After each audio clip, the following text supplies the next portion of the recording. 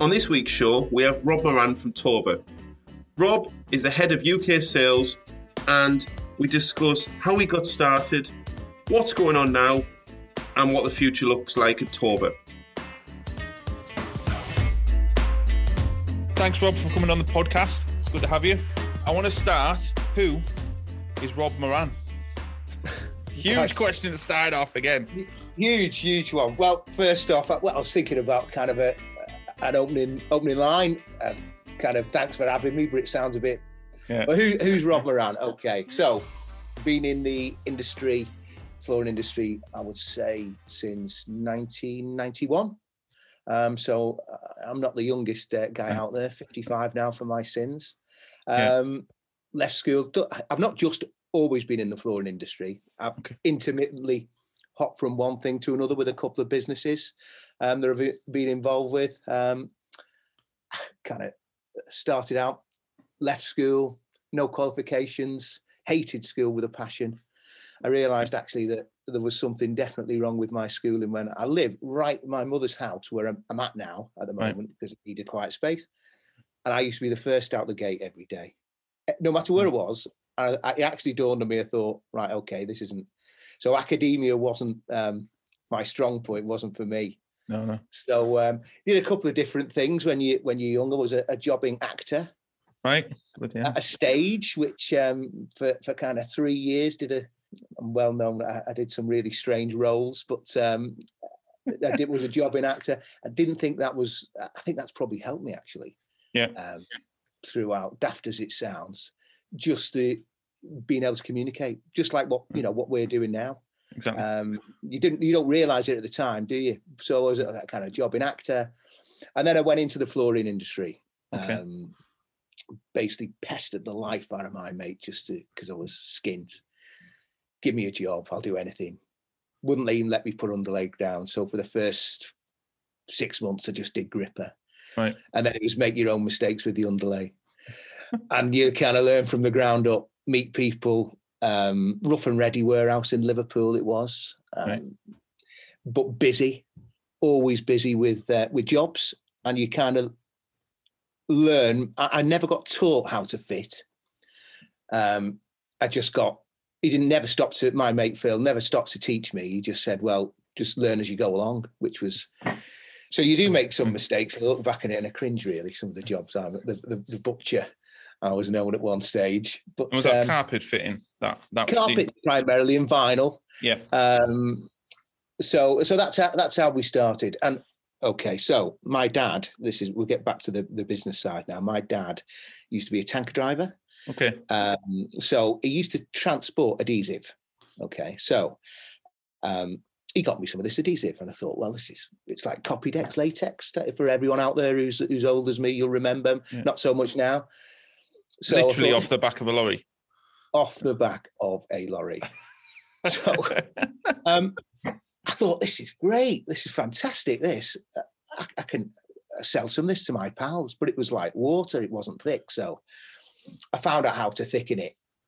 Tried loads of things, corn flour, all these bloody stupid things to do. Anyway, I found out how to thicken it. So then I thought, right, okay, I'll get more and more of this stuff. Ended up in my mum's garage. Right. With a little food mixer making glue. Yep.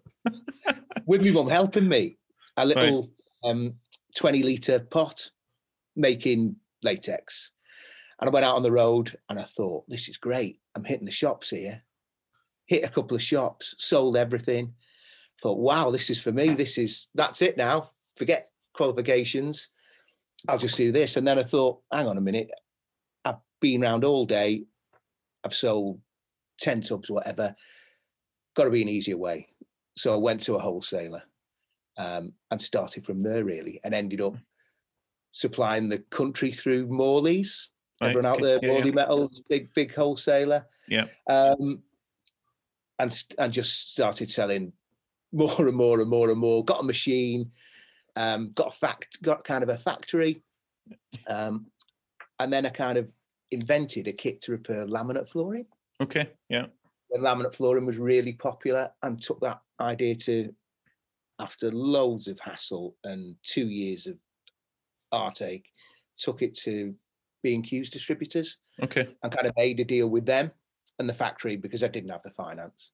So that's kind of a long circuitous route. Yeah. But I've always been involved with flooring. Okay. It's always come back, even though I've left, I've come back. Yeah. And it just stays with you in your blood. So I did that for a few years and started supplying lots of different accessories to the flooring trade through probably about 15 different products at one stage. I was supplying Wickes, B&Q, all these type of places with adhesives, right? But with other, your usual mop kits and your usual bits and pieces. So I kind of been on the ground, literally as a fitter, but you kind of stumble into things in life, don't you? And you go from one thing to another, and you think, well, hang on a minute, how did I get here? Yeah, well, absolutely. How come at this space? So, I did that for many, many years, and I've had a great time, and I absolutely love the flooring trade. It's even though sometimes you think, oh, I want to do something else, it kind of always pulls you back in, doesn't it? Well, it certainly does with me. No, and the people are great. So that's a potted history of kind of where I am. I started.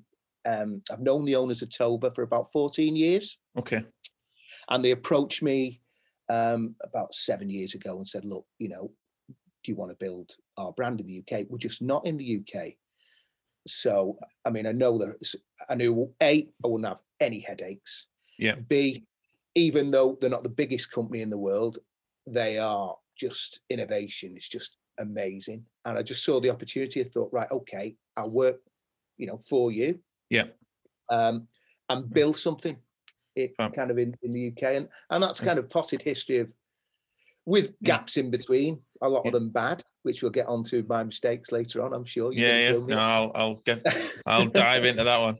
So who is Tova? If the people that listen to the show, who, how would you describe who and what Tova do? Okay.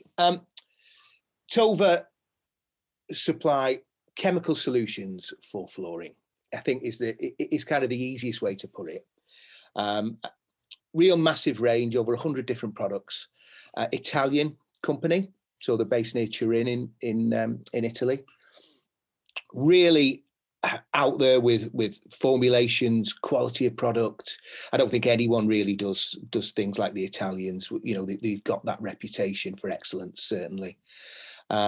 We do everything from MS polymers, primers, but all really specialized products like paints. And they're so forward thinking. I mean, this was about 10 or 12 years ago. They decided to make the decision to run the factory from solar power. Okay. So 80%, and they want to make it 100% in the next, I would say it's going to take a decade, actually, that last 20%. But 80% of the factory production is run from solar. Right, bloody hell. And that keeps costs really on the ground, which is important to Tova.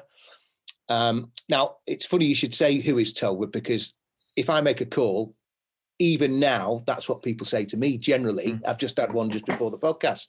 Yeah. Who are you? I've not heard you before. So it's frustrating sometimes, but Tova put all the money, really. They don't do the massive adverts. They do Domatex, they do the exhibitions, we do Harrogate, which has been very successful, but they put the money into R&D, into the formulations, into developing new products. They've got a kind of unique model with that, how they do it, because they go out to the market, ask the questions really to the trade, but really take it on board and then think, okay, what products can we give you that's going to make your life a bit easier? Yeah. And that's really Tova in a nutshell. That is the ethos of the company. Family company, tight-knit, very agile, immediate decisions, which I knew that before I joined them. I thought, right, these people aren't going to mess about. If I want something, they won't take a week to have meetings upon meetings to decide whether they can support you. They'll just say, the trust there, do you think that's a good idea? And they're agile enough to make that happen.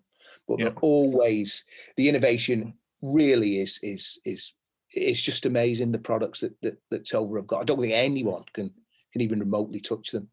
What in the last 18 months, what would you say is the best thing or the most standout thing they've brought out that really wowed you? So any products that stand out that you think, oh? Yeah, I think really we've got a product called, well, there's two. I'm just going to go for one because you've asked me for one. It's unfair. I don't want to cause you hot water. Unica Paint, right, which is, we call it a paint, but it's our Uniqua set of lacquers. Okay. So they do some absolutely amazing effects with that. Metallics, cast iron, greys, tints of greys. So it is a lacquer, really highly resistant to abrasion, different colorways. And when you see a large area, it's difficult when you see a small sample on a board. It still looks fantastic. But when you actually see, I went to a project in London about 3 weeks ago now, and you actually see, I think it was about 90 or 100 square meters, and you look at it, and it just looks amazing. It's got the depth. You still see the grain through the product. It's got that flexibility in it as well. So that to me, that's a real wow product. And we've got. Is that more of a paint or a clear lacquer, or is it a bit of? No, it's a paint. So we actually call it Unica Paint. Yeah. I suppose that people who are listening to the podcast, if you go into a Nando's, you look on the floor.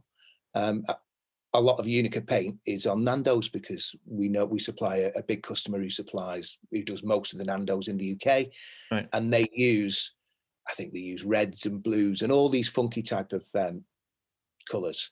So that's something that's really eye-catching. And people in London, especially, if we go see a customer, they've got it in the window. They've got all they've got sample boards with Unica Paint, golds, cast iron, which is gorgeous, silvers. It sounds a bit blingy, but the other colours are the bang on trend. I think that's the one for me, and I love the coloured stains and what you can do with that type of product. All the colours, you can, hundreds of shades. But to me, the Unica Paint's that's the standout one for me at the moment.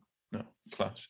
And so, what would you think over these difficult couple of years we've had?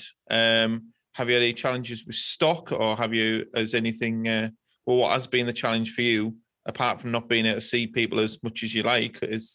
Have you found difficult the last couple of years? I think when it was basically this time in 2020, wasn't it, really? Yeah. If we look back at the time frame. And I think it hit us for six. It certainly did me, because my job is, I just love meeting people. And even though kind of we're doing this now over Zoom, which is cool, don't get me wrong,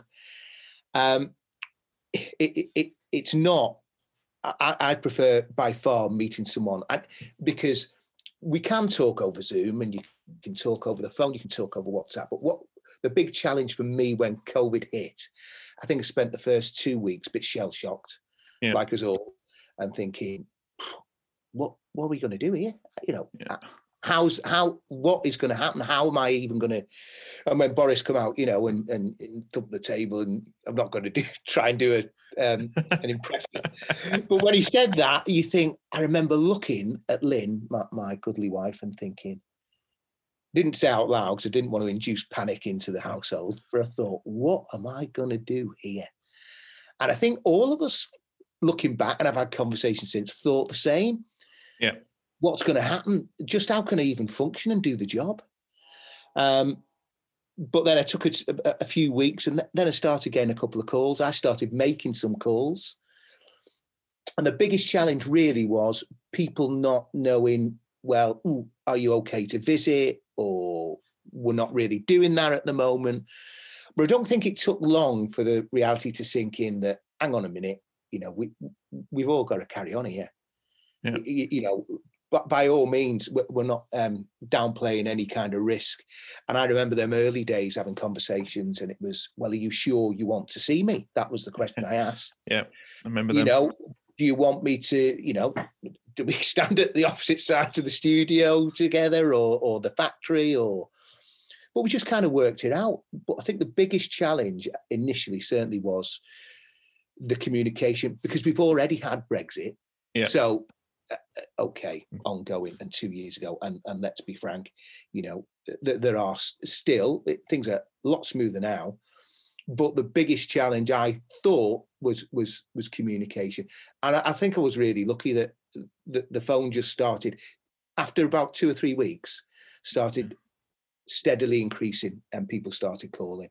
Okay. And then I got in the car if they were happy to see me. Yeah. Which was, I didn't push it on people, but they said, "Oh no, we need to look at, we want to have a feel of the oil, you can't do that over Zoom.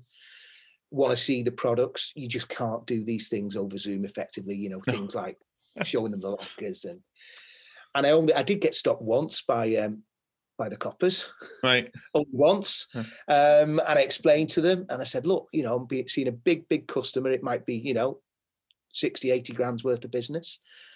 I can't do that on a Zoom call. And fair play, they said no, absolutely fine.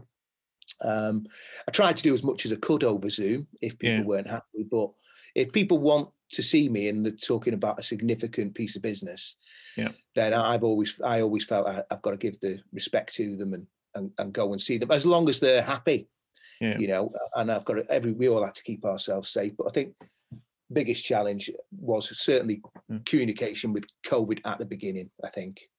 And now things are settling down a little bit. But sort of this year, what do you think the biggest challenge for flooring professionals is as a whole? It doesn't have to generally be in the adhesive and lacquer market or paint, but as a general, what do you think of that?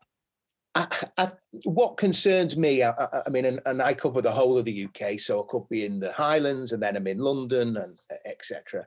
So I feel quite honoured, really, because I really get to speak to a real massive broad spectrum of kind of what's happening in the industry. Yeah.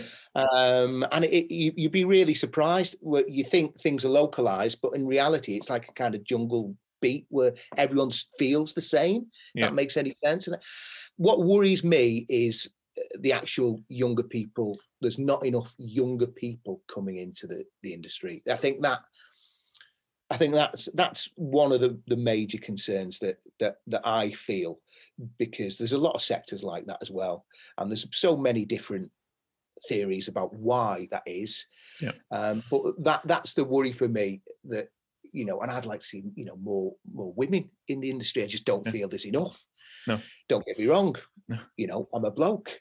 But wherever I go, I'd like to see more come through. Understand that the fitters, obviously there's so few female fitters. I get that, but it would be great to see more. No, I agree. My wife has a right giggle with customers, because the amount of, it's probably quarterly now, maybe monthly, that a client will say, "Oh, can you speak to your boss?" Or she'll come in and start talking about fibre reinforced screed or polyurethane lacquer or MS glue. And they're like, "Oh, so you do know what you're talking about?" Yeah. Yeah. And they're like, "Oh, you've come to discuss the subfloor prep." "Yes, I have. Yeah. Yeah. What do you need to know?" And they're like, "Oh, and they don't even know where to put themselves." So it's Sarah's a right giggle with them. I unfortunately don't get that to people, ask advice as blokes, and us blokes kind of know. But yeah, when a female comes in, I agree. It's quite funny to watch sometimes. Can you speak to your manager, or can you find out the technical spec? So that's in what conversations I've overheard, if I've been in a place like this, I always really marvel at they take it so well. And I sometimes I've winced and visibly cringed. I've thought, oh dear, Yeah. But but I think the young people, that's there are some encouraging signs with what you're doing as well, training that's coming through, but we could do with more. Yeah. I think that's because if them young people aren't there, they've got to keep coming through, haven't they? Exactly. So no, it seems to be a common trait. So since you've been at Tova, what is the biggest investment you've seen the owners make from afar? Have you seen them getting the checkbooks out and spending money on anything? Every penny is counted for in Tova. I know it is in a lot of businesses, but they'd be very quick about a yes or a no, which is what I love about them, because it's, can we do this? No. or can we do this? Yes. It's usually yes, because it's thought out before we kind of sit down and decide what we're doing. But certainly the investment that Tova make is in the research and development. It's not just time, it's, obviously that's financial as well. Yeah. Where they really will pour money and resources into product development. Yeah. That is to me. I'm not party to exactly how much, but I know it. Certainly 6 figures on a regular basis on new ways to, like the self-linking lacquers, like the new technologies, and things don't stand still. So the biggest investment for me is the investment that Tova make in the R&D. 100%. Okay. We're going to go back to where we said, Rob, and it's completely up to you if you answer it personally or for the company. Biggest mistake you or Tova have ever made? Oh. Which one? How many? Loads. I've got my notebook out. You know what? Honestly, I always say to everyone, and you've got to be upfront, haven't you? I've made masses of mistakes, to be honest with you. When I had my own business, I'll say I know exactly the biggest mistake I ever made. The biggest mistake I ever made was granting a substantial amount of credit when I couldn't get credit insurance on a company, and it was for a lot. It was after the financial crisis. No one was giving credit. No one. All these credit reference agencies. They were just. The market was in turmoil, so I basically thought things will be okay, and it wasn't okay. So it took me for a huge amount of money for me at the time, and did see the business under. And you find out then who your friends are, basically, who support you, because luckily, I would say 99% of people stuck by me. Said, no, it's not your fault, Rob. Anything we can do for you in the future, and sometimes words are easy like that to say, but they're followed up by, actions. Yeah. Can we help you this? Let's do this. Let's do that. So the biggest mistake that I've made loads of other silly mistakes, but that is a whopper, which, just young, too ambitious, probably. I thought things will be okay. They were, big household name of a company. I won't say who they are, obviously.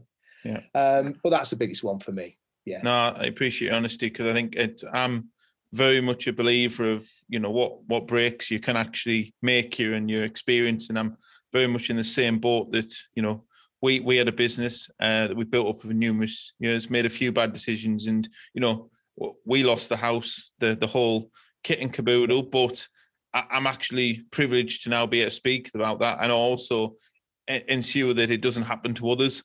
By showing the actions you can take not to do that. So I think it's a great thing to share, and completely sort of sympathise, if that's the right word or not, but it's relate to it, not sympathise.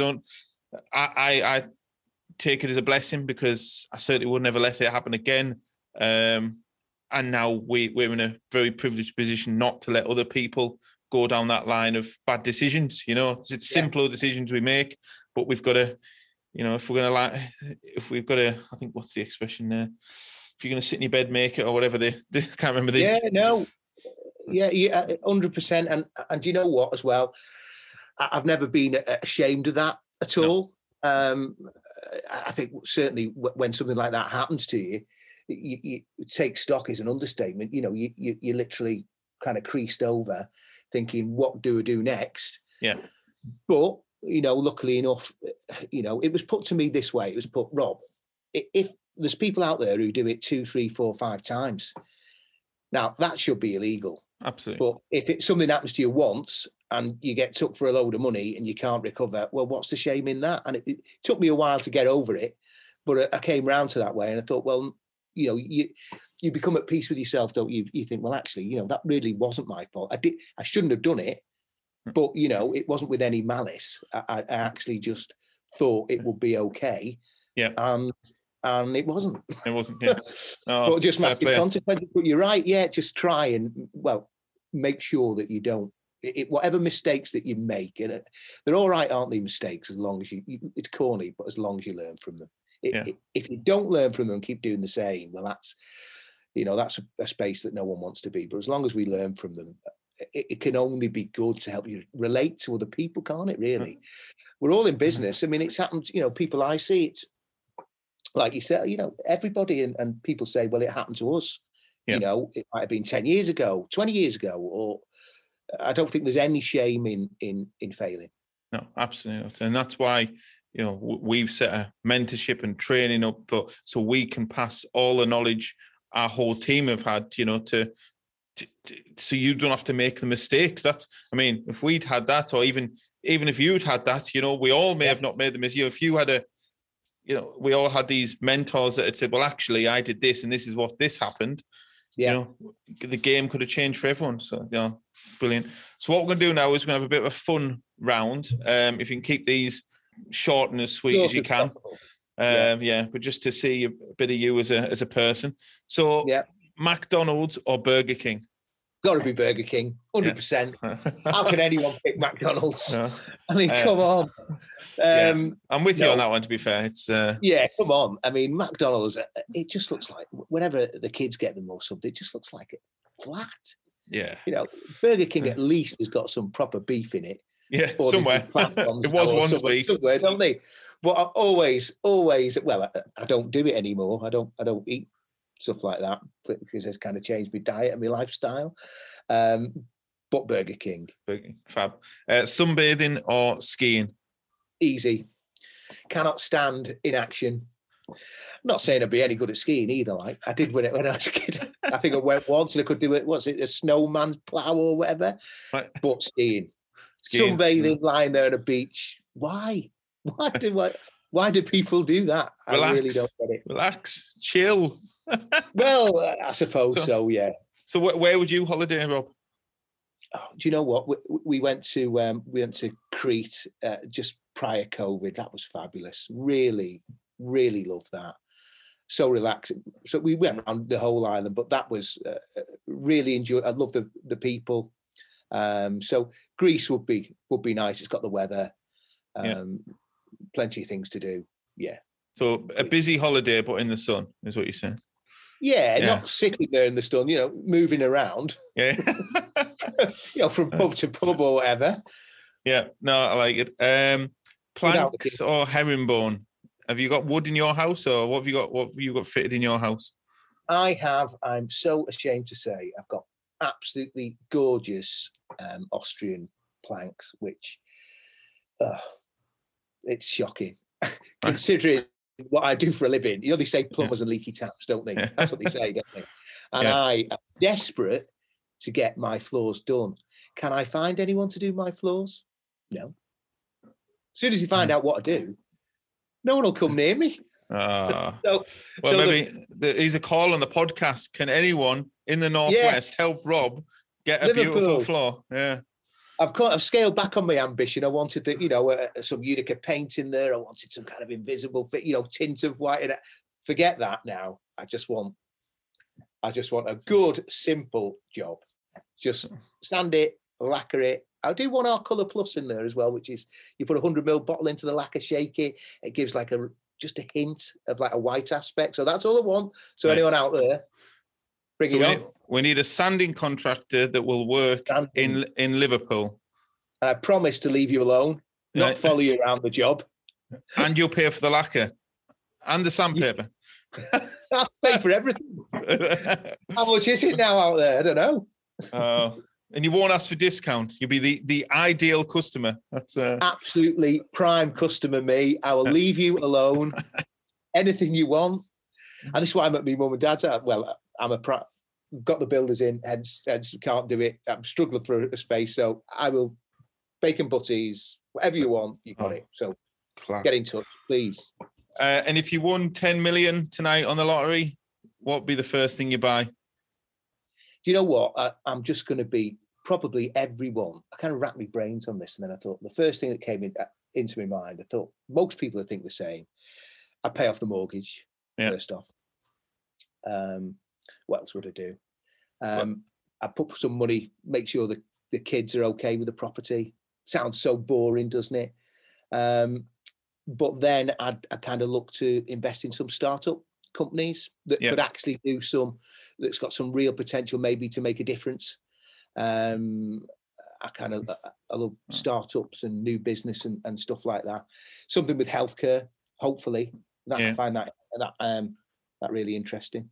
So I would probably, 10 million is a massive amount of money, isn't it? So that would see me. Possibly a holiday at Crete as well. Possibly, yeah. I might even pay top whack for me flooring. Get me flooring done. Yeah, you get herringbone all the way through. Yeah. Well, I'll tell you what. Herringbone or plank. I do prefer the look of plank, actually. Yeah. But there's no doubt our turnover of MS Polymer's gone up massively, and we actually had a word over this. Me and Marie Claude, the export manager, who absolutely what that woman does not know about wood. Honestly, shocking, brilliant. And we had a word about this, and we think a lot of it is because of how popular herringbone has recently become. Yeah, absolutely. Yeah, it's gone. So so even though but I prefer the look. I like the wide plank personally. That's just my personal opinion, really. So we'll be redoing the floor, and it leads on to my next question. Once you've won the lottery, what's the dream car? Oh, do you know what, as well? I sound like these past two questions that I've answered about the paying off the mortgage and helping with the kids' house. Can you believe? I probably do about 45,000 miles a year in the car. So you would think that I would have absolutely got this question off pat. There are no what a one. But the real truth is, and I was talking to my missus about it, and she said, "Well, you're not interested in cars." And considering I spend so much time in them, it's crackers, really. Yeah. But it is the office. I'm not. But if I was absolutely forced into it, I wasn't bothered about people thinking I looked a bit like a prat. I think it would be. I think it'd be like a Rolls Royce Phantom. Right. Fair play. Yeah. Just for the absolute complete luxury of it. Yeah. So I think that will probably be it. But I don't think, even if I won 10 million, I cannot imagine me buying one. No. I think there'd be a nice thing to have. I don't think they'd have a bit of stigmatism going down Sainsbury's to go and pick some mints up. It just wouldn't be everyone would be looking. It's little for me all the way. And that's only a 8:45 with the 30%. I am the master at that, getting the bargains. Yeah, so wouldn't go too well in Lidl or Aldi, that would it? Turning up in a Rolls Royce Phantom. Well, there's always time. But yeah, I think it would look good in the car park. But it might just be a bit of a garage queen, and be a nice thing to polish on a Sunday and go down the local carvery to get your dinner, and then just get a Ford Mondeo for the day-to-day. I'm intrigued, by the way. What other kind of answers people given if you've asked them that question? Oh, we've had Aston Martins, Ferrari F40s. Mainly the petrol heads will have a certain car that they would just go out and buy. So yeah. So no, but it's good answer. The roller, yeah, I think it's a good one. Whenever you go past them, I do look at people and think, you look a bit of a prat there. And then I think, well, what a lovely, luxurious car that is. You can almost fall asleep driving one of them things, surely. Yeah. No, I think I've had a bit of a relationship with different cars. And at one point, I had a white, new shape Range Rover Sport, which at the time I thought was the bee's knees. It was the most beautiful car to drive. It was fast. It was comfortable. It was like the dream car, basically. I'd saved up and I'd done this and I'd done that to get this Range Rover Sport. And then when I got it, at petrol stations, or occasionally if I'd gone to a site, or if driving it to Lidl and stuff like that, I would get a comment. And that comment might not have been negative. It's still, a nice car, or this. And in the end, I sold it after 4.5 months because it was like driving around in a pink elephant. Because everywhere I went, someone might make a comment. And I just thought, I just want to drive my car to pick my kids up or to do this without someone mentioning, that's nice. or this or that. And I think not much of it was negative, but it was like as if I'd painted it pink. So I'm with the thing with the roller, or you're buying a Lamborghini, I think they are great to have, and they're possibly very nice to own, but actually living with one on a day-to-day basis and the stigmatism that comes with them is like, it would be like twice as bad as the Range Rover Sport. You know, you imagine driving into Lidl with a Lamborghini. It's just like, oh, here he comes. You know what?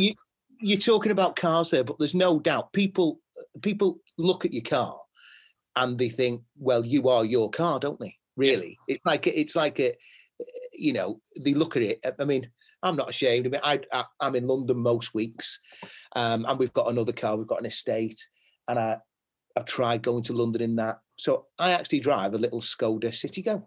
Right. So, and people, when they see me, some customers, when they see me, if I've not met them before, they'll kind of step back and go like, "What are you driving? Are you driving that?" So is it a tiny thing, or is it? Yeah. But do you know what, Tom? I can get into central London. I can get into any gap. And it's just, for me, my wife says you should have a better car. But in a way, I'm not that fussed. That makes any sense. I'm happy with what it is. It's economical. I can park it anywhere. Okay, you know, maybe I should get a better low tax. Car. Is it 30 quid tax? Yeah, 20 or so. I think it's even free, actually. Yeah. But you know, petrol. It's not electric, is it? Petrol. I couldn't do electric. The range is just, I can't get up to Aberdeen.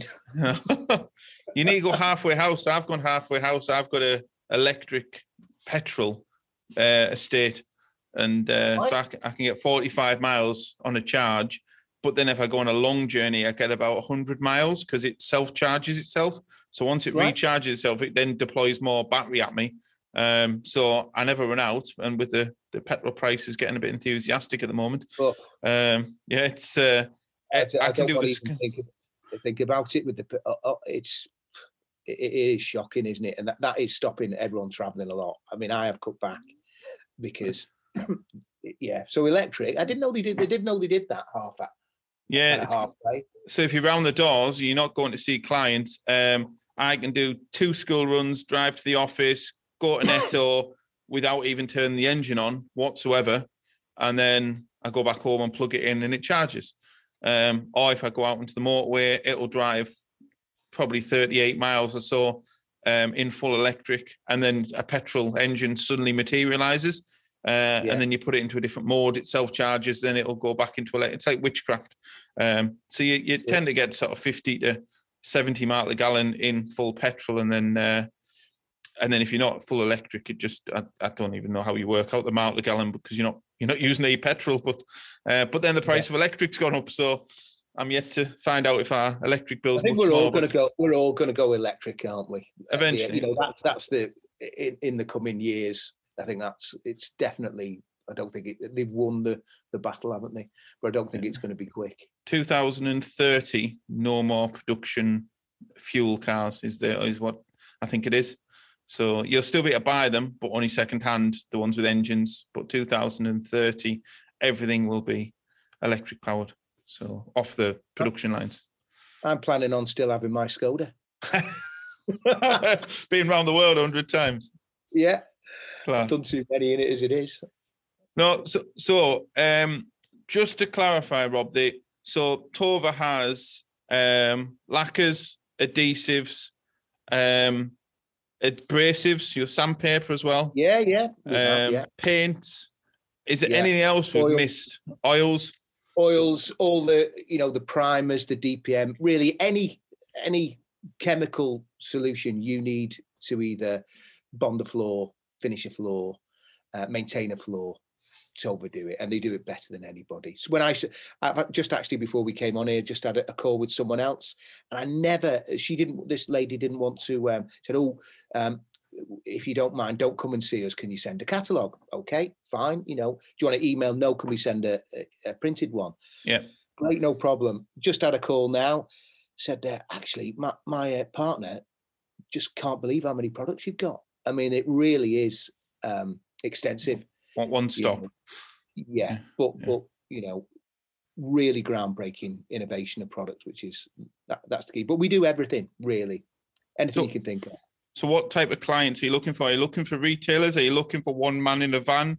What? No, 100%. And this is, Tova have got a kind of different strategy, only because we were kind of so late to the game in the UK.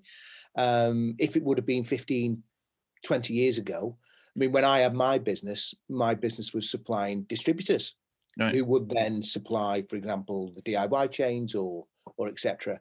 Now, because we are a bit late to that party, the people out there in the UK, you know, if you go on their websites, they've got all the big names in there. They've got Sika, Ceranova, you know, all the big boys are there, really. So in a way, it's been difficult for us to say, well, why take a chance on Tova if you look on a website and it's got every single big brand on there, the big boys, Bonner and etc. Yeah.